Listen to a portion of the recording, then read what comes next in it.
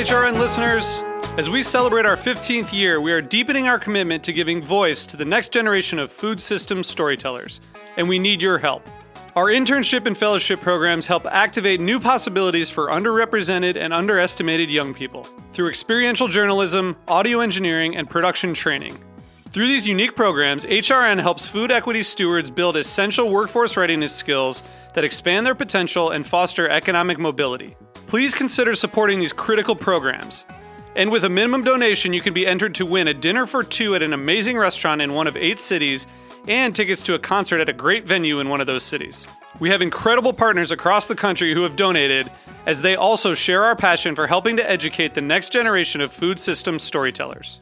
Check out heritageradionetwork.org/15 to donate and enter to win today. That's heritageradionetwork.org/15 to donate and enter to win today. And make sure you donate before March 31st. Thank you. Hearst Ranch is a proud sponsor of the Heritage Radio Network. Learn more about Hearst Ranch at HearstRanch.com. This week on Meat and Three, we're looking at factors that will shape our food world in 2019. We start with trend predictions and how media covers them. A website could theoretically devote all their coverage to these viral trends and get all sorts of hits. That's not a way to build sustainable readerships, just as it's not a way to build sustainable restaurants. We report on a big change coming and how street meat will be served. On January 1st, a ban on plastic foam went into effect in New York City. And we round out the episode with a story about using gene editing to create the spicy tomato of the future. At first, it sounds like a gimmick or like something that you would do for fun. The truth is, there is a real value behind it. It's not too late to make your resolution. Subscribe to Meat and Three wherever you listen to podcasts so you don't miss a single episode this year.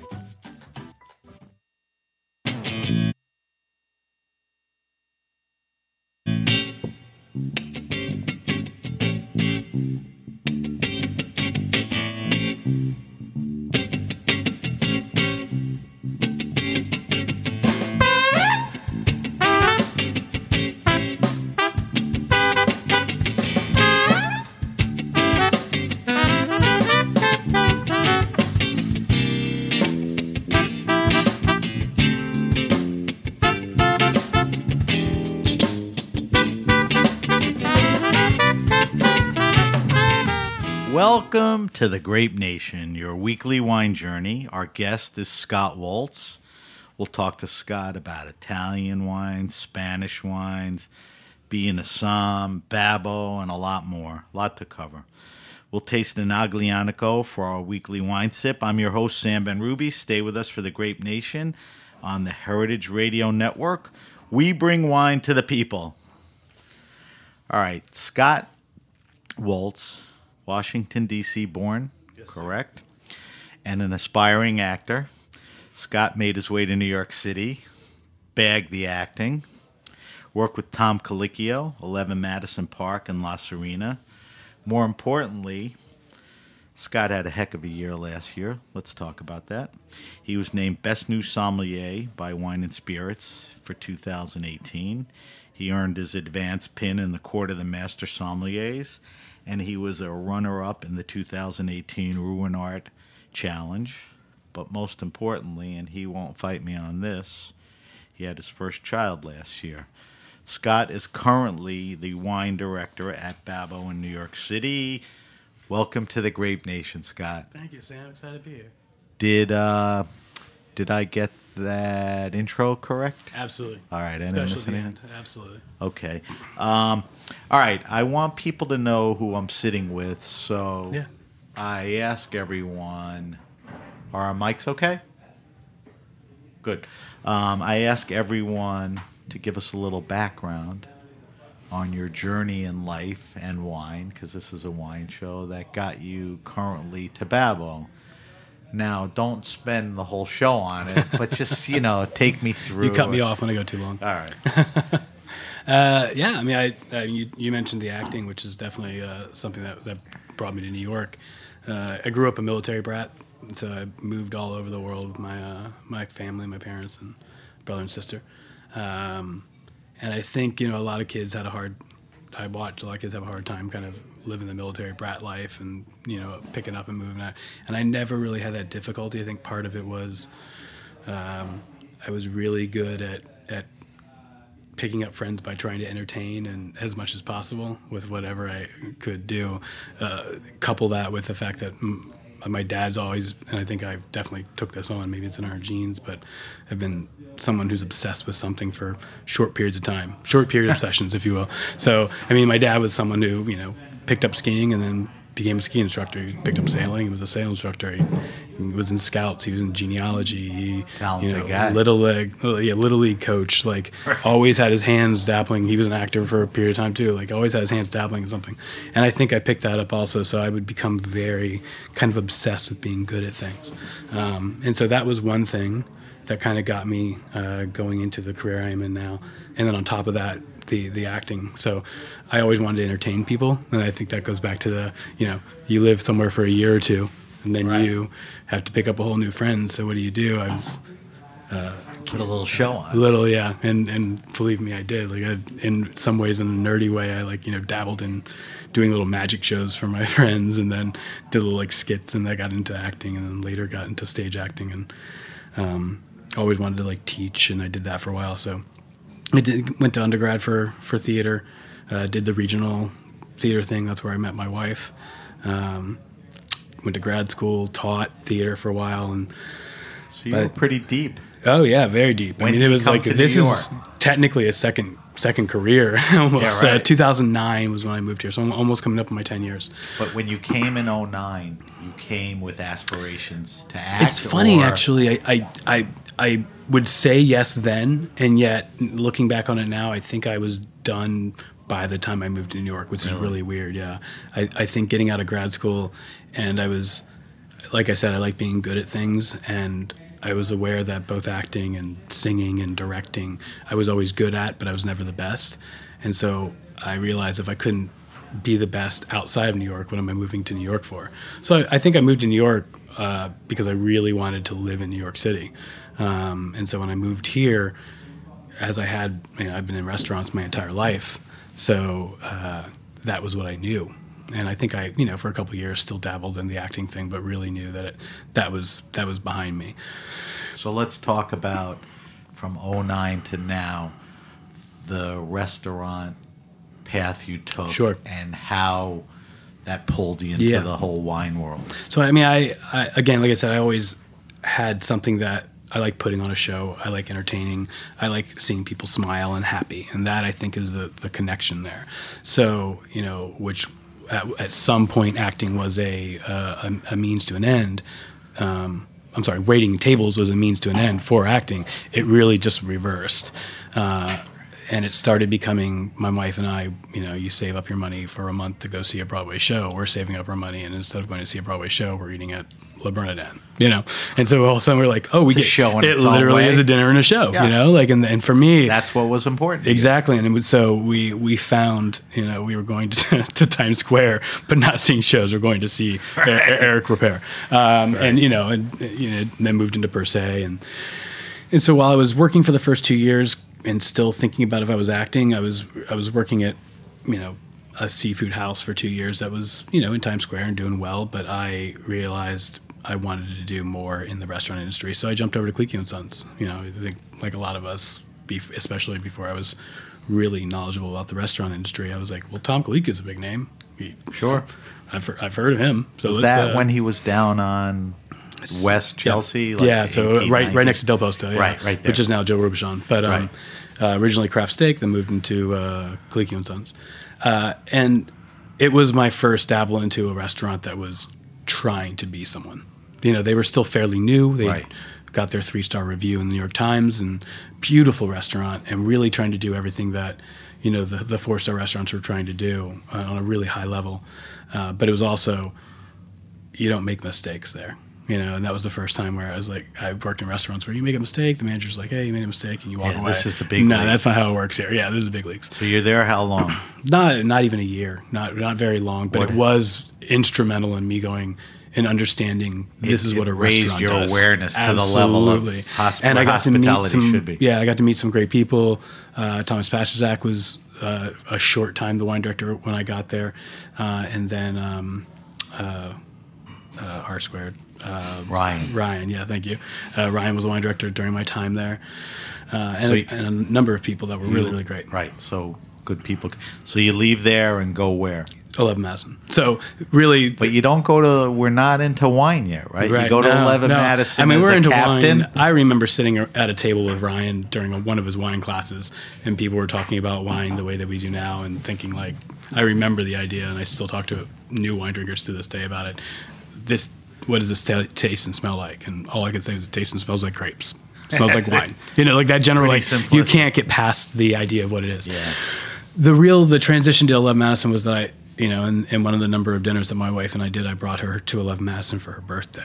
And my mind exploded. Like, really, it was... Was that still Danny Meyer then? No, it had just crossed over into Will and Daniel, yeah. And they were putting on a show. And for me, it was like not kitschy. Some people will say that, but it was not kitschy. It was purely about enjoyment of the guest. So true. How did you get the job there? You pursued them because it was... Well, I sneakily pursued them. Like, they had random open calls, and I showed up to an open call, but I had been pursuing them before that, And you weren't even thinking wine, right? You were I was thinking I wanted to just be at the top restaurant in the world. So what year was that? 2012. So 2012, you spend 4 years there. Yeah. Any wine shift while you... That was my wine shift. That was. Oh, I mean... But you went there as a captain. Oh, I went there as a... But you had this hunger for wine knowledge? So no, you go there at the bottom. Everyone, manager, somm, everyone there starts at the bottom. Right. And to me, that's remarkable that, you can have somebody with an idea where you go, no matter what level of experience you have, you're starting at the bottom. So for me, I started at the bottom, worked my way up over a period of 4 years, was a captain there. It was, first and foremost, it was a PhD in hospitality. It was a PhD in taking care of people. And then it also started my love of wine. Because again, you have to know so much on any given night. And I got to work with Dustin Wilson, who was my first mentor, and then everyone beneath him, who were, at this time, a number of master somms. Any one of those sommeliers could be winning the best wine program in this city, and they're working there as sommeliers because that is the most elite team. To this day, with Cedric running it, is still I agree. Both Cedric and Dustin have been on the show. Yeah. So you spend 4 years there. Why do you leave? It was a little bit of like, okay, I love the company. I can see myself, even to this day, going back and working with that company in a different spot. But you needed to kind of open your wings and fly. And especially, I did finally get to a point where I wanted to be wine focused. Right. And it wasn't happening right when you wanted it. Well, no, I never asked. I didn't expect it. There was never a thought of doing it at 11 Madison for me. And I think it was really just the fact that you don't start as a sommelier there. You need a sommelier job. So that's you leave there to go to 2016. I go to La Serena, an opening. Yeah. So my focus was, I've always believed in the very, very strongly. I think it comes from my growing up with my father, like a mentor game, somebody who you're looking up to and you want to learn from. And so Dustin, and I can name a list of sommeliers at 11 Madison that all were my mentors. Then I was looking for the next one. And so for me, I looked at a bunch of different places, some places that were willing to throw out wine director jobs, and I'll be honest, I've never even met a sommelier. Why did the La Serena job make sense? So I met up with a gentleman named Luke Boland, who was opening the restaurant as the wine director, and he had worked at Del Posto and various other spots. And we met, and I sat with him, and I thought, this guy has the direction that I'm kind of going in towards. And then, on top of that, met with Jeff Porter, and I don't know anyone who meets Jeff Porter and goes, I don't want to work. Like, I have to work for this guy. So it was the best people, the best opportunity. I could see, and it's one of the best moves I made, and I could see the trajectory and how these people would raise me up. So You go to La Serena, which is, like I said, Bastianich and Batali. Mm-hmm. You go there to open it. First restaurant they open in a dozen years or 10 so. years, yeah. And it closes down. Yeah, in how long? it's sad in 2 years. So you stay with the company and or three just years. give me the timeline. You go to Babbo, which is an institution. Yeah. When was that? So we opened the restaurant in 2016 of February. Really the most beautiful restaurant I've seen. I still, Very to cool. this day, In the believe. Maritime Hotel? Yeah, just really, really beautiful. I mean, the difficulty in a spot like that, and the place before us struggled with it, and I'm curious to see where it goes from now. But the place was just big, and so on any given night, you could do 600 covers, or you could do 6D. Yeah. And so to staff something like that and to stay on top, like I think in some ways, I always thought about this, the possibility of them being like the Italian Balthazar, and yet. It was, and there were nights that it felt like that. Yeah. But then there were nights that I wasn't, and the struggling. So New York City is tough. They close it down. Mm-hmm. You go to Babbo. We'll talk about that in a few minutes. Yeah, I've already realized that as we've been talking, this is the trajectory of restaurants I go into most often close before right after. Wow, 11 Madison. I've got still there. Colicchio and Sons. No. I got Serena. I'm like, something's. When I was looking the resume builder.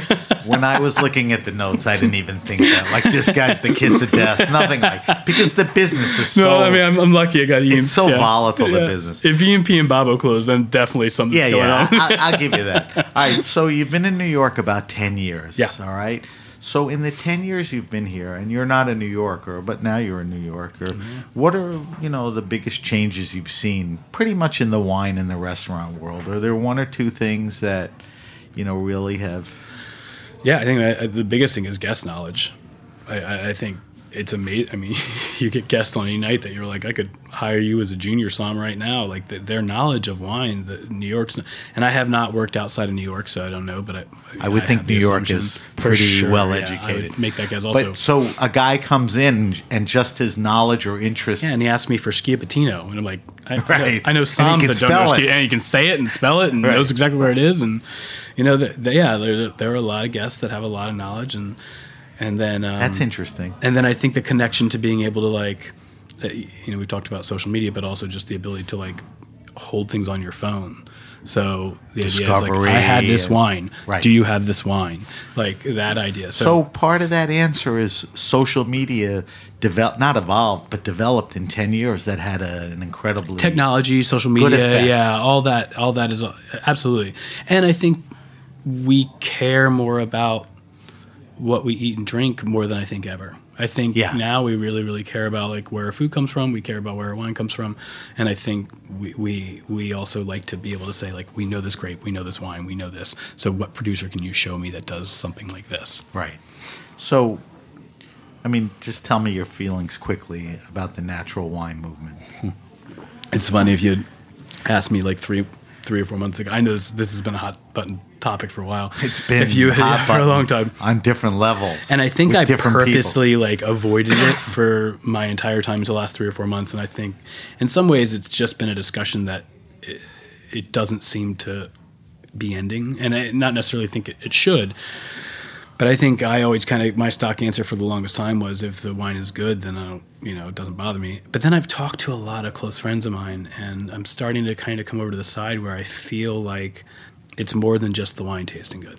I think in some ways it can't be flawed. I think that's the easy answer. Right. And there are a lot of flawed wines out there, whether they're conventional or not. Well, the perception and the reality is there's Right. more flawed natural wines than other wines. And I'll be honest, I feel like in some ways that is the case more often than not. But man, when those natural wines are good, Caleb Ganser, a good friend of mine, I think this is what really woke me up over a couple months ago. We were talking, and he said there's something to the effect of there's something alive within these bottles. That's definitely what I love that idea, the idea that there's something electric, there's something alive. And so when I go back to tasting those wines and I go, oh yeah, that there's something, and not every bottle tastes the same. And so, people that are hoping for consistency may not get it all the time, but within those bottles, there's something alive. I think you're right about that. So I think it's a good thing. I again think I hope that the idea that sustainability and being it, like I said earlier, we care about what are we go. Right. miles on obsess miles over to your go to food, you're and going you- to farmers markets right. instead of going around And the you corner of the drink grocery mega store. purple wine or something. Absolutely, You know, yeah. it's funny. So I think people care, and wine always follows food, and so the idea is that people are starting to care more and more about wine, and I get those questions often. Yeah, I just wanted to get your take on it. Yeah. It's funny, a few minutes ago, one of the things you said that have changed is wine knowledge of the customer. Mm-hmm. You know, and you're like a som. Why are people still intimidated by soms? I guess you Right. don't feel that way and you don't act that way, but I Yeah. guess within the cadre of soms, Because I think there are Psalms out there that, I mean, it's a problem. There are still Psalms out there that do intimidate. So a couple of bad apples. With every Psalm that's ever worked under me, I have to pull them aside at some point and say, like, you realize you were talking for yourself as opposed to talking for the guest. And that, for me, is an old Madison Park thing. I mean, I learned that, and I've been trying to transfer it over to every experience I have. I think there are a lot of times where we have built up a certain amount of knowledge that when somebody comes in and says, I mean, I get it almost every night, I like Cabernet Sauvignon and I like Pinot Noir. Well, those two really can't be any further from each Right. other in a lot of ways. But my job is to find out what you mean by that, Right. as opposed to defining you as someone who doesn't know about wine.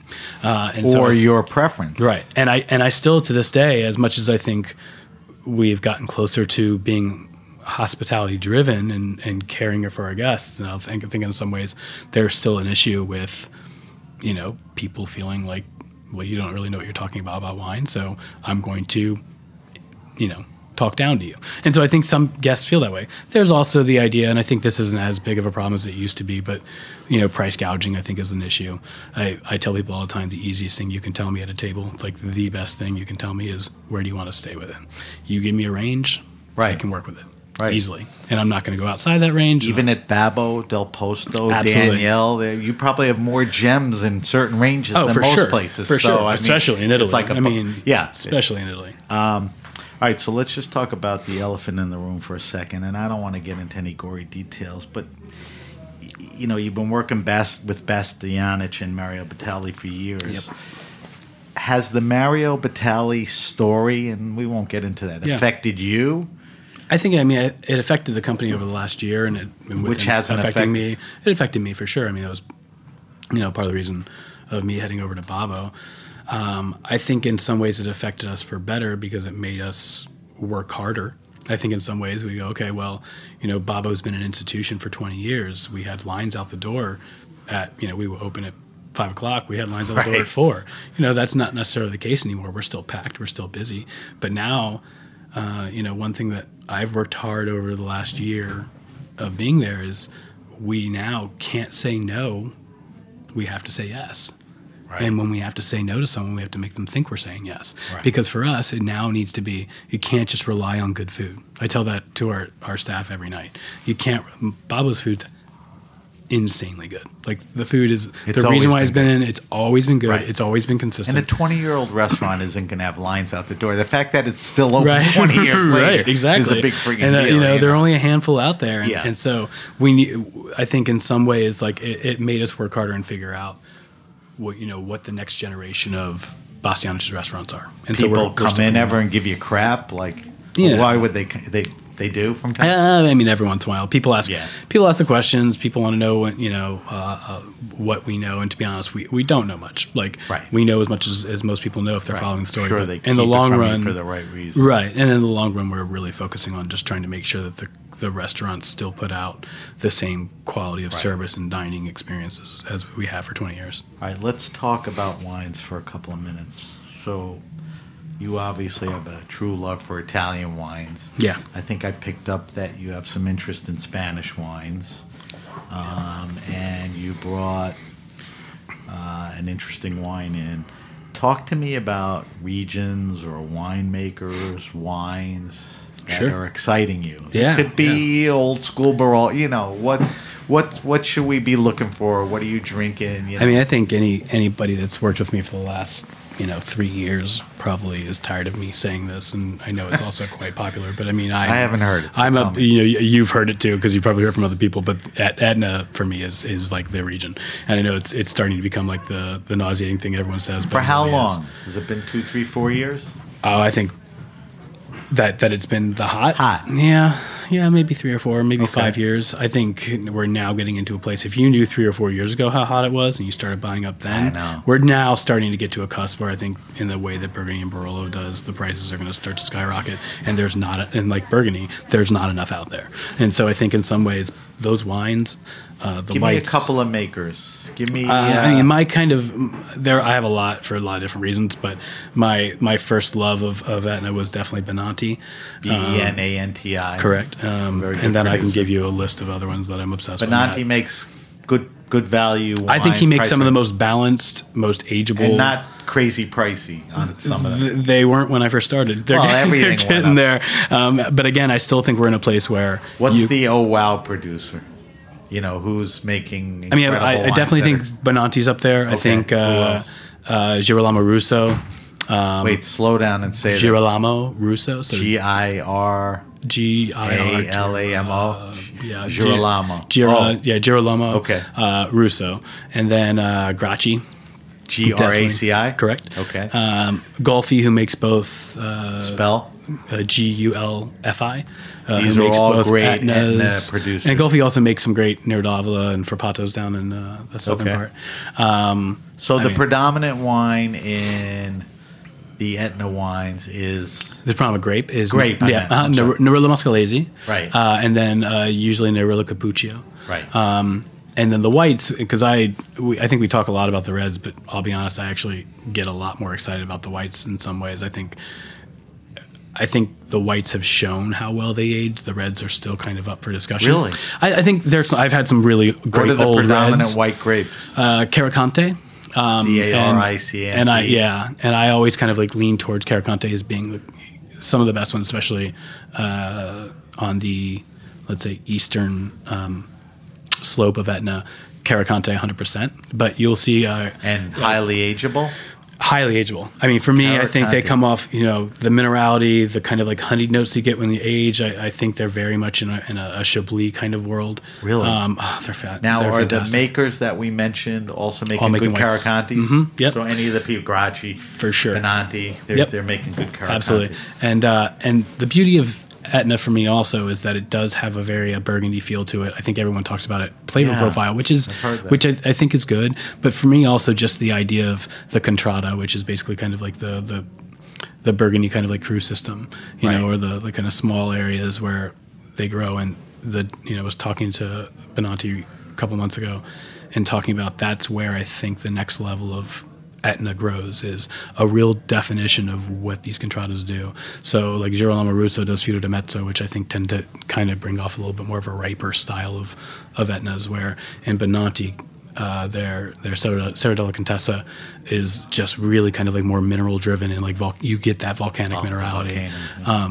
But then the white, and I think I don't mean to put the reds down, I think they age well, and I'm curious to see how much better they get made to age well, but the whites are showing now. It's Crazy. I think the It's best. usually the opposite. I do. I mean, I've been saying this for years, but I think the best white wine coming out of all of Italy is Pietro Marina from Benanti, and I think those Pietro wines Marino is the maker. is the bottling. So The bottling. Pietro Marina. It's from a little area called Milo, which is the only area you can do Etna Superiore, and it is like the best site for it.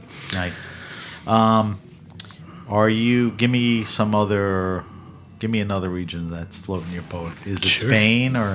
I mean, I do. I sold. But don't stick to that. Yeah, no, I love What's Spain. interesting you right now? I love Spain, absolutely. I was lucky enough that during La Serena's tenure, we started doing a tapas side of the restaurant. So the bar was tapas and the dining room was Italian, and so we were able to bring on Spanish wines, and my mind just exploded. I think Italy and Spain have a lot in common in terms of wine regions that have been around for so long that went through such despair, and then really built themselves back up with great indigenous varieties. They played a lot with international varieties for a long time, and I think there are good wines out there that do that.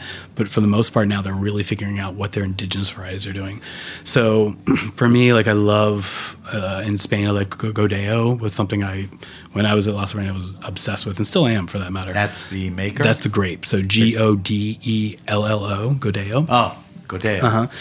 Rafael Palacios does a great one. Right. Valdecel does a fantastic one as well. And so this is in the kind of the north western part of Spain. So close to like Galicia, where you see Albarino. So it's Galicia. It's around. You see it in like Valderas and sometimes in Bierzo, but basically in that area, where you get the kind of lush green area. That area is exciting. Yeah. Albarino, obsessed with as well. As a I think white. that, man, that's I think one of the most versatile grapes and some of the most Good underappreciated food grape. grapes. Oh, fantastic, fantastic. The city's Do you beautiful. have a maker, Albarino? Yeah. Let's see. Well, one that I'm obsessed with now. I was pouring it by the glass for a while at La Serena, and I just recently saw it somewhere. Oh, I saw it at Manhattan. They're pouring it by the glass now. Is Michael? A Nanclares. So Nanclares, and they're dandelion bottling, which weirdly, I wouldn't say is the best interpretation of. It is Albarino. Right. I wouldn't say it's the best interpretation of what Albarino is, but the wine is insanely good. It actually, for me, comes off a little bit more like Riesling-esque. There's a slight residual sugar quality, but the acid's still there, so it's not cloying. For Albarino. It is incredible. And this is a producer who I was really kind of trying to figure out why the RS level is there, and reached out to a few people and figured out that he didn't want to add. He didn't want to add, inoculate yeast, so he basically just stops the fermentation process, adds a little bit of sulfur, and so it left over a little bit of residual sugar, and the wine is outstanding. Wow. Got to look out for that. Standard kind of Albarinos that I think are really, really great, like Do Ferrero is kind of a classic. Do Ferrero and like kind of everything that Do Ferrero does, or various other bottlings. Spell that for me. D-O space F-E. I'm going to mangle this. R-R-E-R? Ferriero, I think. I got Ferrero. it. I'll double check it. As I tell everyone, we'll post, all the wines we're talking about and the fantastic, wine list and all of that. But I mean, that's the thing, is there are so many producers of Albarino right now, because they're really starting to figure out that grape's amazing. I think it's underappreciated. Absolutely. And then on the red side for Spain, it's been popular for a while, but I think they're finding different areas of Spain now where it works. But Garnacha, you think of Grenache in France, and you think of Cananao in Italy, but that is where the grape came from, was Spain. And they're starting to figure out they have incredible old vine Garnacha all throughout Spain that are making some really outstanding wines. So pretty much Garnacha as a category in Spain is a good play. For sure, yeah. Right, those are all good recos. We're talking to Scott Woltz. Scott Woltz is the wine director at Babbo. We're going to take a quick break, but when we come back, I want to talk to Scott about the wine program at Babbo. I want to subject him to our wine list. And Scott brought in a Aglianico del Volturi. Mm-hmm. You're listening to The Grape Nation. I'm Sam Ben Ruby. We'll be right back.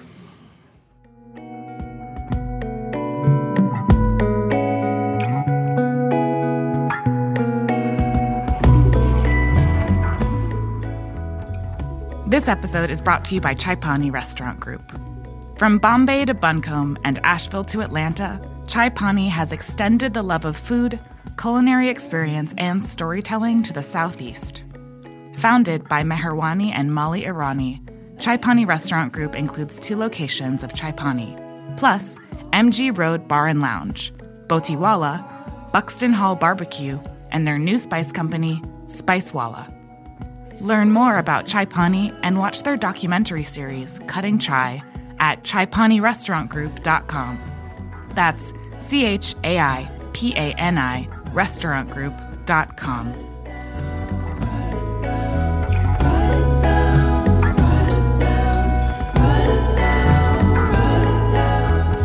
All right, we're back. We're back with my guest, Scott Woltz. Scott is the wine director at Babbo. Babbo is truly an institution in New York for a lot of reasons. So I want to talk to you about the wine program. So let's start off with the obvious stuff. It's a huge seller. How many selections are we talking about here? Or bottles? Or yeah, we got. People love to hear that. So we're lucky enough to have an off-site space too. So we have about 11,000 bottles in our cellar. In the range of like 2,500, 2,700 selections, and then another 24,000 bottles in Jersey, and that's, I feel like in some ways that's like most of my job is making sure that gets, the cellar and the list stay full with me kind of pulling 3 bottles and sending 3 bottles, and both are Babbo owned, Babbo cellar, right? Yep. I mean, those absolutely, yeah. That's as big as anywhere, right? It is. It's huge. I mean, the first time I saw it, I was like, I'm going to handle it. I was like a kid in a candy store, and then it's also intimidating because there aren't many restaurants out there that have been working on building a cellar for 20 years. Which is, that's part of it. The answer to this question is obvious, but you have to kind of explain it away. Sure. What is the strength of the list? Italian. Oh, for sure. Yeah. Let's dig into where that goes. With the exception of champagne, it's 100% Italian. And a very large champagne list, so people know. I think it's the most... I say this all the time. People roll their eyes, but it's the most underappreciated champagne list between Babbo and Del Posto. Like the price point, it was something that Jeff Porter started, years ago that we wanted to have the most because we want people to order champagne, and I think a lot of restaurants do that. But with they've done it in the last 3, 5, 7 years. Yeah. A lot of Italian restaurants go heavy champagne. Right. Marta, Mylene. Absolutely. And the idea is that we want to put it at a price point. Bigger than and at a price point you can't beat. All right, so strong champagne on the Italian. For sure. So, always going to be Piedmont and Tuscany are your biggest 2 regions. Which is one bigger than the other? Piedmont, probably, yeah. And we take a little break on the wine list there. If you were asked Nebbiolo or Sangiovese and you had to pick one, or you're going to some gulag in Siberia, and I don't have a lot of time. So I'm not going to give you a straight answer, but I'm going to give you a good answer. So I think Nebbiolo for that amazing experience when it hits. There's nothing, and I'll argue with my Francophile friends. There's nothing that beats Nebbiolo. Okay, I think so that's the one you'll push out first if you had to represent. But consistency and day out drinking, Sangiovese. Okay, so we talked about this existing wine list, offsite, onsite. You've been there not that long. What touches have you put on the list, or is it the type of are you bringing more Etna stuff in? Or absolutely. Okay. What else? To probably a nauseating point of okay. Although again, I think the beauty. Not to go back and rehash this, but the beauty of Etna also is that it is incredibly friendly. It's the grape. One thing I think Sam's always worry about is somebody sending a wine back. You can't hate Etna wines. For the most part, you really, really can't hate them. People can be turned off by Sangiovese and Nebbiolo based on structure and tannins and whatever it might be. Sure. Etna's so easily drinkable in the way that Pinot and Beaujolais are that it's really hard to decline that and say no. So someone who knows nothing about wine but wants something light and refreshing and is great. But then there's also this such great complexity to those wines that I think that also allows for people who really are focused on what wine brings and those kind of earthy characteristics. So that's one thing. So definitely, anything. I am very much in I started Serena and I did here because I think my predecessors were very good about building a Piedmont and Tuscan list. Especially my predecessor before me was very good about building up Chianti, right. Because I think it's an underappreciated region, and he very much did as well. I'm starting to figure out where the holes are for indigenous varieties that aren't as sought after. Give me a filled hole or two. Right. So wines like Rossese or Cesanese or from where? So like Cesanese from Lazio. Perfect example right now where we started doing a regional traditional tasting menu, and so the beauty of that is every month or every 6 weeks we're trying to find a different region that is underappreciated. So right now we're doing Lazio. And, in some ways there's an understanding why Lazio wines are hard to find because there are not a lot good out there, but there are some really excellent ones.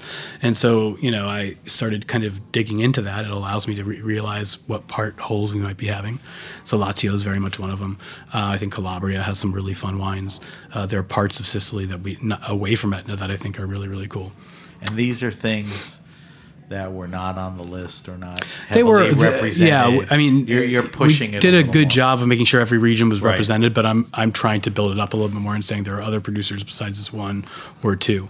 So, And then I think the northern part, I love like wines from Valdosta. I think wines from Lombardia are fantastic. You can really get some amazing Nebbiolo. They are called Chiavanesca, but that maybe a little bit more accessible at an earlier age.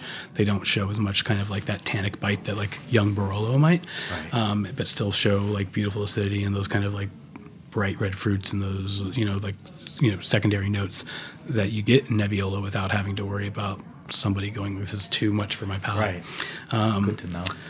Don't Mario and Joe make Friulian wines? Friuli wines, definitely. That's always going to be a region that we push hard, and I think really kind of the first evolution of white wines in Italy, like really great white wines in Italy, really came from that area, and they do fantastic wines, and some of the best producers of all white wine, and some really great red wines, but some of the best white wines in Italy are all coming from Friuli. Nice. All right, last Babbo wine list question. You got 30,000, 40,000 bottles of wine. Sure. Off and on site. Yeah. The restaurant's 2 stories, isn't it? Or is it 3 stories? 3 stories. Yeah. Mm-hmm. So you got people helping you there? You got a staff there? Thank God I have people helping me. I'd be in trouble if I didn't. So you're up and down. Yeah, we have besides up and down to the wine, you're up and down floors. So you have a som crew of what? We have a team of 4 strong. Well, we have a team of 4 strong soms, and basically a som on each floor every night, not including me. And then on busy nights, we'll even have 3 soms. I mean, we really are a wine destination restaurant. People come there for the depth of the list as much. I'm surprised. I say this to my other som friends all the time, but there are places all over the country that people will like order, they'll order a plane ticket to fly to. Oh, I think a perfect example is like Burns is in Tampa. Well, yeah, it's sort of for New York, it's a mini Burns because they haven't like changed the price point of their wine. But we have that right here in New York, in Italy, and I think it's because we're all Italian. People kind of forget about it, but there are crazy price points on our list. We call them kind of Easter eggs. 20 or so wines where we just mark completely down so that if you're willing to take a little time with the wine list and find it, you're going to find some amazing deals. And that's give me one Easter egg if you could remember. Better pick one where you got a couple of cases. All right, I'll give you the most popular one because I think it's starting to kind of pick up. But the 01 Sassicaia right now is like $250 on the list. Which is incredible. I mean, that's about what you would pay. Yeah. I think my favorite one right now is Soldera 98. I'll hold off on saying the price. But Soldera 98 right now. People know Soldera, but availability is one thing. Yeah. If you want it, you know what it's going to cost. You're willing to pay the fact that you have it. It stems from Joe and David Lynch and all my predecessors who were smart enough to go, this is the first time I've ever been a buyer for wine that I'm never going to taste. Very cool. I buy wine, we send it off to Jersey, and I'm never going to taste it unless I'm here for the next 5 or 6 years. Right. You'll get to it. Yeah, I hope. All right, Scott, we're going to morph to our wine list. Sounds good. Wine list is a question, 5 questions. Same questions we ask everybody each week. Don't obsess on these. Give me your best answers. We will post this on our social media. Take it anywhere you want. So the first question is, what are you drinking now? What are you drinking for you? What are you drinking for the restaurant? What's in your fridge? What's on the table? What's your current obsession? Sure. Give me a couple of things. I think right now, drinking for the restaurant is focusing on that Lazio menu, so I'm probably drinking, I'd say Cesanese. Okay. And then on the white side, they do a lot more.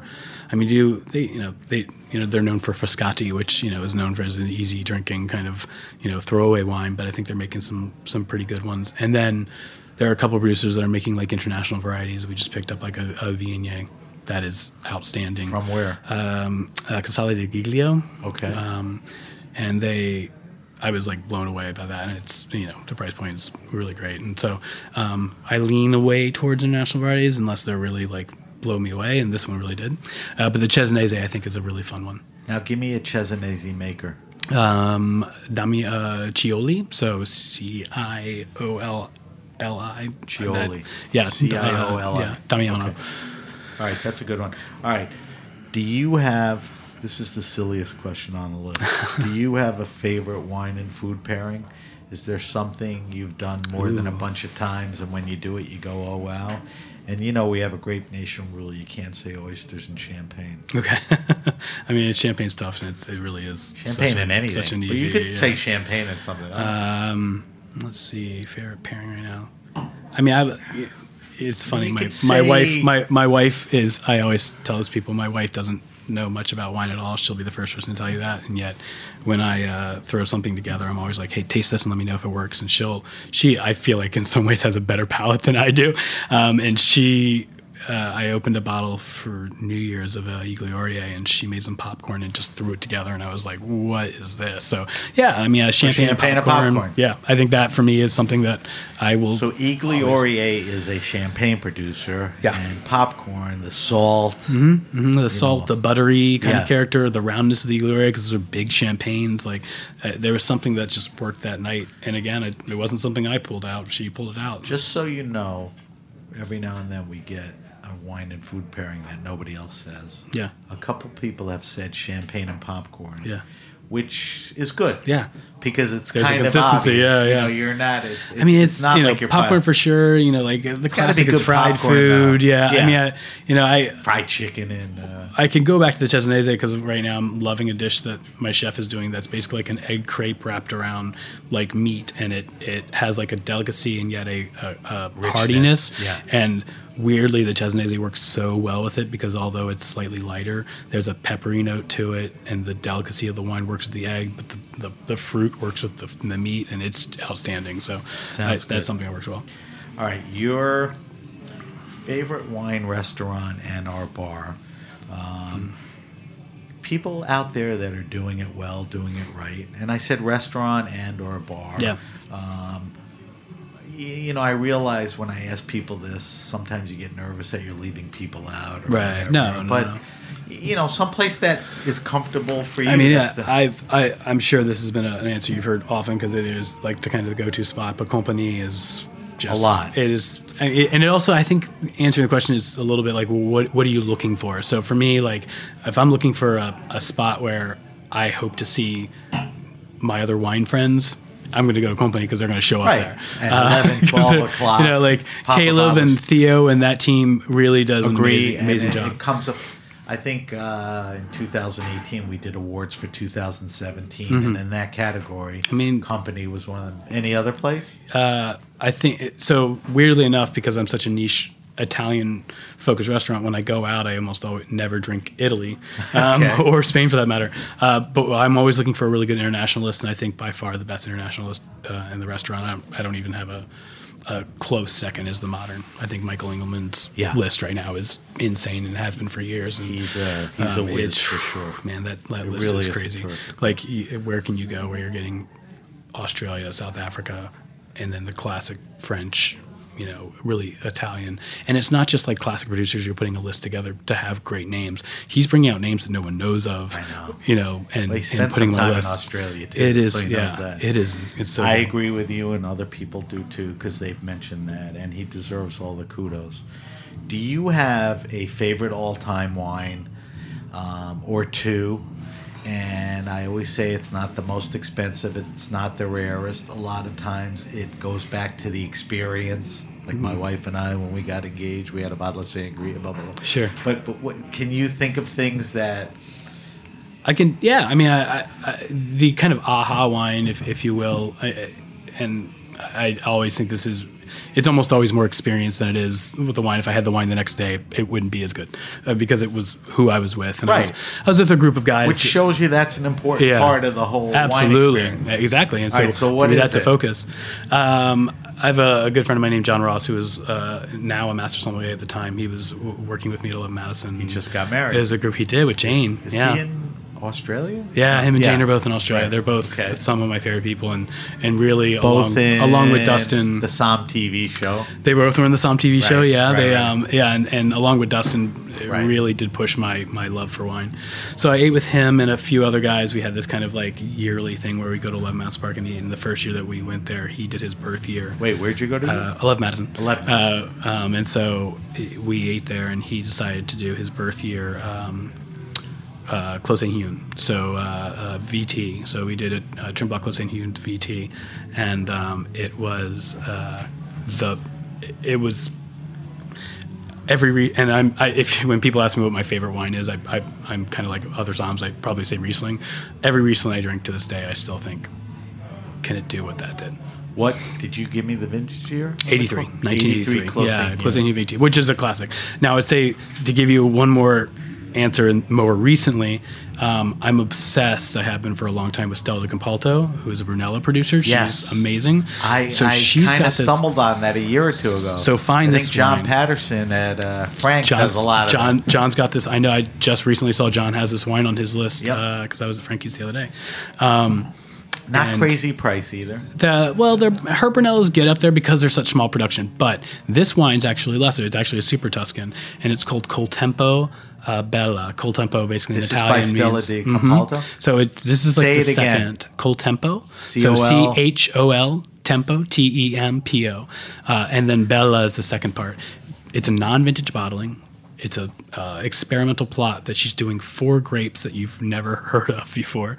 Lagrigne, Tannat, Marcelin, which is a Bordeaux crossing, and then another Bordeaux crossing. But the wine is insane. It's like Brunello meets Bordeaux, and yet there's an elegance to it. You would think these 4 grapes usually come off either tannic or inky or over extracted, and she somehow puts together one of the most beautiful wines, and it's less than her Brunellos, and it's a very small production. That's why we do this show. So guys like you can unleash. Please find that wine. Like that. I had it for my birthday, and I haven't been able to stop thinking about it since. All right, last question, and I think you can handle this well. Give me your best wine for around $15-20 retail. Give me a red, give me a white. Okay. I'm sending my 20-something kids to a party. Yeah. Don't send them with a crappy $9 bottle of wine, and they certainly don't have 40. So what are they buying? What red, 15, white? 20. Okay. You could give me Airy. You could say I got Muscadet for a white. Yeah, a white for me. I'm going to stick to Italy. One that was my favorite, still is one of my favorites for that price point is Andre Felici. So Felici, I believe, and this is from the Marche, specifically Castello di Jesi. Region we didn't really talk about, but one of the best grapes along with Sicily in terms of making white wine. It's Verdicchio. So Verdicchio to Castello di Jesi. Good one. So give me a red. That's like going to range in the 15-20 range. Right there. Red, I would say, let's hop back over to Spain. I mean, I think some of those Tempranillos, the younger kind of Crianzas, like I want to say like La Rioja Alta's like entry level bottling is going to be in that range, and those are classic Tempranillos, showing those kind of like classic kind of sweet and sour, so Spanish coconut Tempranillo, Crianza. Dried red fruits. Don't they use American oak, those guys? They do. Yeah, that's where you get kind of that coconut dill and all that. Yeah, coconut, so I mean, right? if you're ever trying to taste, like we talk about blind tasting a lot, if you're ever trying to taste wines that are like classic Tempranillo, like La Rioja Alta and Lopez for me are the two just classics. But La Rioja Alta is usually at a lesser like price point and makes really, really excellent wine. All right, so like I said, I'll post all of those. All right, Scott, we're going to wrap up the show, but we're not going to leave without tasting and evaluating some wine. So every week we taste a different wine on air for our weekly wine sip. I always ask my guests if they'd like to bring in a bottle. Scott brought in the 2015 Igni Aglianico del Veltore from the Basilicata region, which is in the south of Italy. Quickly, because we have about 3-4 minutes. Okay. Tell me about this wine. Yeah, so this wine I'm super stoked about. I mean, it's going to sound somewhat like a shameless plug, but I wouldn't do it if the wine wasn't amazing. So this wine is being made by 2 really great somms. So we have Jeff Porter, who we talked about earlier. It was up until about last month the head of all the Bastianich restaurants. And now he's kind of out doing his own thing, and this is one of the things. And he's paired up with Shelley Lindgren, who's on the West Coast. So really for me, I don't know 2 more wine-focused, Italian wine-focused wine people, aficionados, if you will, in the country. And they've paired up the East Coast, West Coast version of it's almost like like Tupac and Biggie decided to like bash forget their rap battle and make wine. And the wine is insanely good. So it's an Aglianico grape. So, Aglianico, you see more in Campania, and this is actually in Basilicata. So which is central south. Yeah, basically the heart of the southern part of Italy. So most people know Aglianico from Campania and specifically Terrassi. Here you get on Aglianico, so del Voltore, basically meaning vulture. They they're it's up on a extinct volcano, and you have these like 7 different like valleys and peaks that form what looks like a vulture. But what you get is really old, like hardened, like volcanic, rocky soils, and they're also high up. So what a lot of people know Aglianico as is kind of deep, extracted. Like it's really kind of that transition from the California wine movement a little bit, where you got like these deep, like oak-driven style wines. Well, now we're seeing Aglianico specifically in Basilicata, which are light and floral, and the alcohol levels are getting lower, and the brightness is there, and it's I drink this all day long. This is a day drinking wine. Let's evaluate it. Let's give it a sniff and throw it over the tongue. So color, it's kind of a deep ruby garnet, right? Deep ruby, absolutely. Beautiful color, clear. Give me your nose descriptors. Sure. So you get, I think one thing that, not to pass up on the fruit side, but one thing that like stands out to me right away is that kind of like smoky, volcanic, ashy character. But get grilled herbs from the smoke. You get kind of like darker red fruits, darker definitely black fruits. Red fruits. Yeah, definitely more in the red fruits. Aglianico tends to show more black. You think of Aglianico, and the kind of general way of saying it is it's like the Barolo of the South. It usually has that structure of Barolo. Here, I think tends to be a little bit lighter on its feet, a little bit brighter, a little bit more floral. Whereas in Campagna, you get a little bit more darker, a little more. What about mouthfeel? Kind of a medium? Mm-hmm. Yeah, on the higher end of medium. Medium plus type thing? Yeah, I would say I wouldn't go quite medium plus. I'd say like higher end of medium. I think, again, this is super easy to drink throughout the day. And the palate reflects the nose, the red fruits. There's some Absolutely. minerality. It's great minerality. A little bit of like a leather component there going. For sure. What do we pair this with? Lamb, I think, would be fantastic. What else? I think I'd step outside here at Roberta's and tear apart a pizza with this. Anything, right? Absolutely, yeah. This is an easy drinking wine. So but we at the don't same like time, this wine. We love this wine. Yeah, I love this wine. And it retails for about $29-$30. Yeah, right? You can get so it in that range right now. Point. Yeah, and this is the first bottling that they're going to do, but they're going to do other volcanic because wines. It's been in the bottle and barrel for almost 30, Yeah, we didn't say this. So this comes from the Pizzini family, which is they make Grofalco wines, which are some of the best Aglianico you'll see as well in Basilicata. So it's the 2015 Igni Aglianico del Voltore from Basilicata. Scott, we got to wrap up the show. Cool. We just did an hour. If you have a question, suggestion, wine happening, or event, hit me up at samatthegrapenation.com. That's samatthegrapenation.com. Follow us on Facebook at The Grape Nation. Follow us on Instagram at SBenRuby and the hashtag The Grape Nation. On Twitter, we're at BenRuby. Also, subscribe to the Grape Nation podcast on iTunes, Stitcher, Spotify, and now Pandora. Like I said, we'll post Scott's wine list answers. We'll post the info on the weekly wine sip, and if I could sneak in some of the other wines we talked about, we'll put them on our social media sites. Scott, where can we find Scott and Babbo on social media if we want? Yeah, Babbo you can find on Instagram. My handle on Instagram. Yours is... It's SCOWO. SCO for Scott. SCOWO photo, yeah. Okay. SCOWO. PHOTO. Photo. Yeah. That's where you can find You get to see a lot of nice bottles and a few baby shots. There you go. All right. I want to thank our guest, Scott Woltz. Scott is the wine director at Babbo, downtown in the Village in New York City. Go down there and say hello to him if you want to get some killer wine and some killer food. Thanks to our engineers and everyone at the Heritage Radio Network. I'm Sam Ben-Ruby, and you've been listening to The Grape Nation.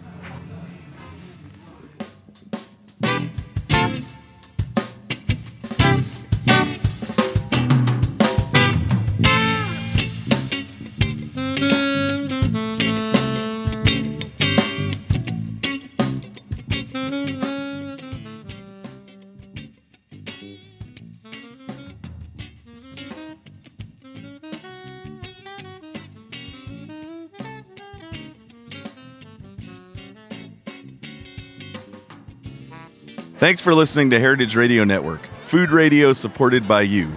For our freshest content and to learn more about our 10-year anniversary celebration happening all year long, subscribe to our newsletter. Enter your email at the bottom of our website, heritageradionetwork.org.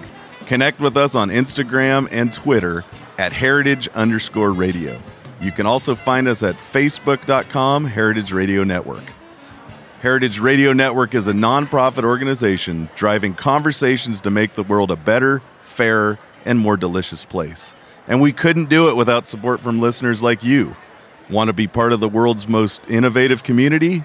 Subscribe to the shows you like, tell your friends, and please join the HRN family and become a member. Thanks for listening.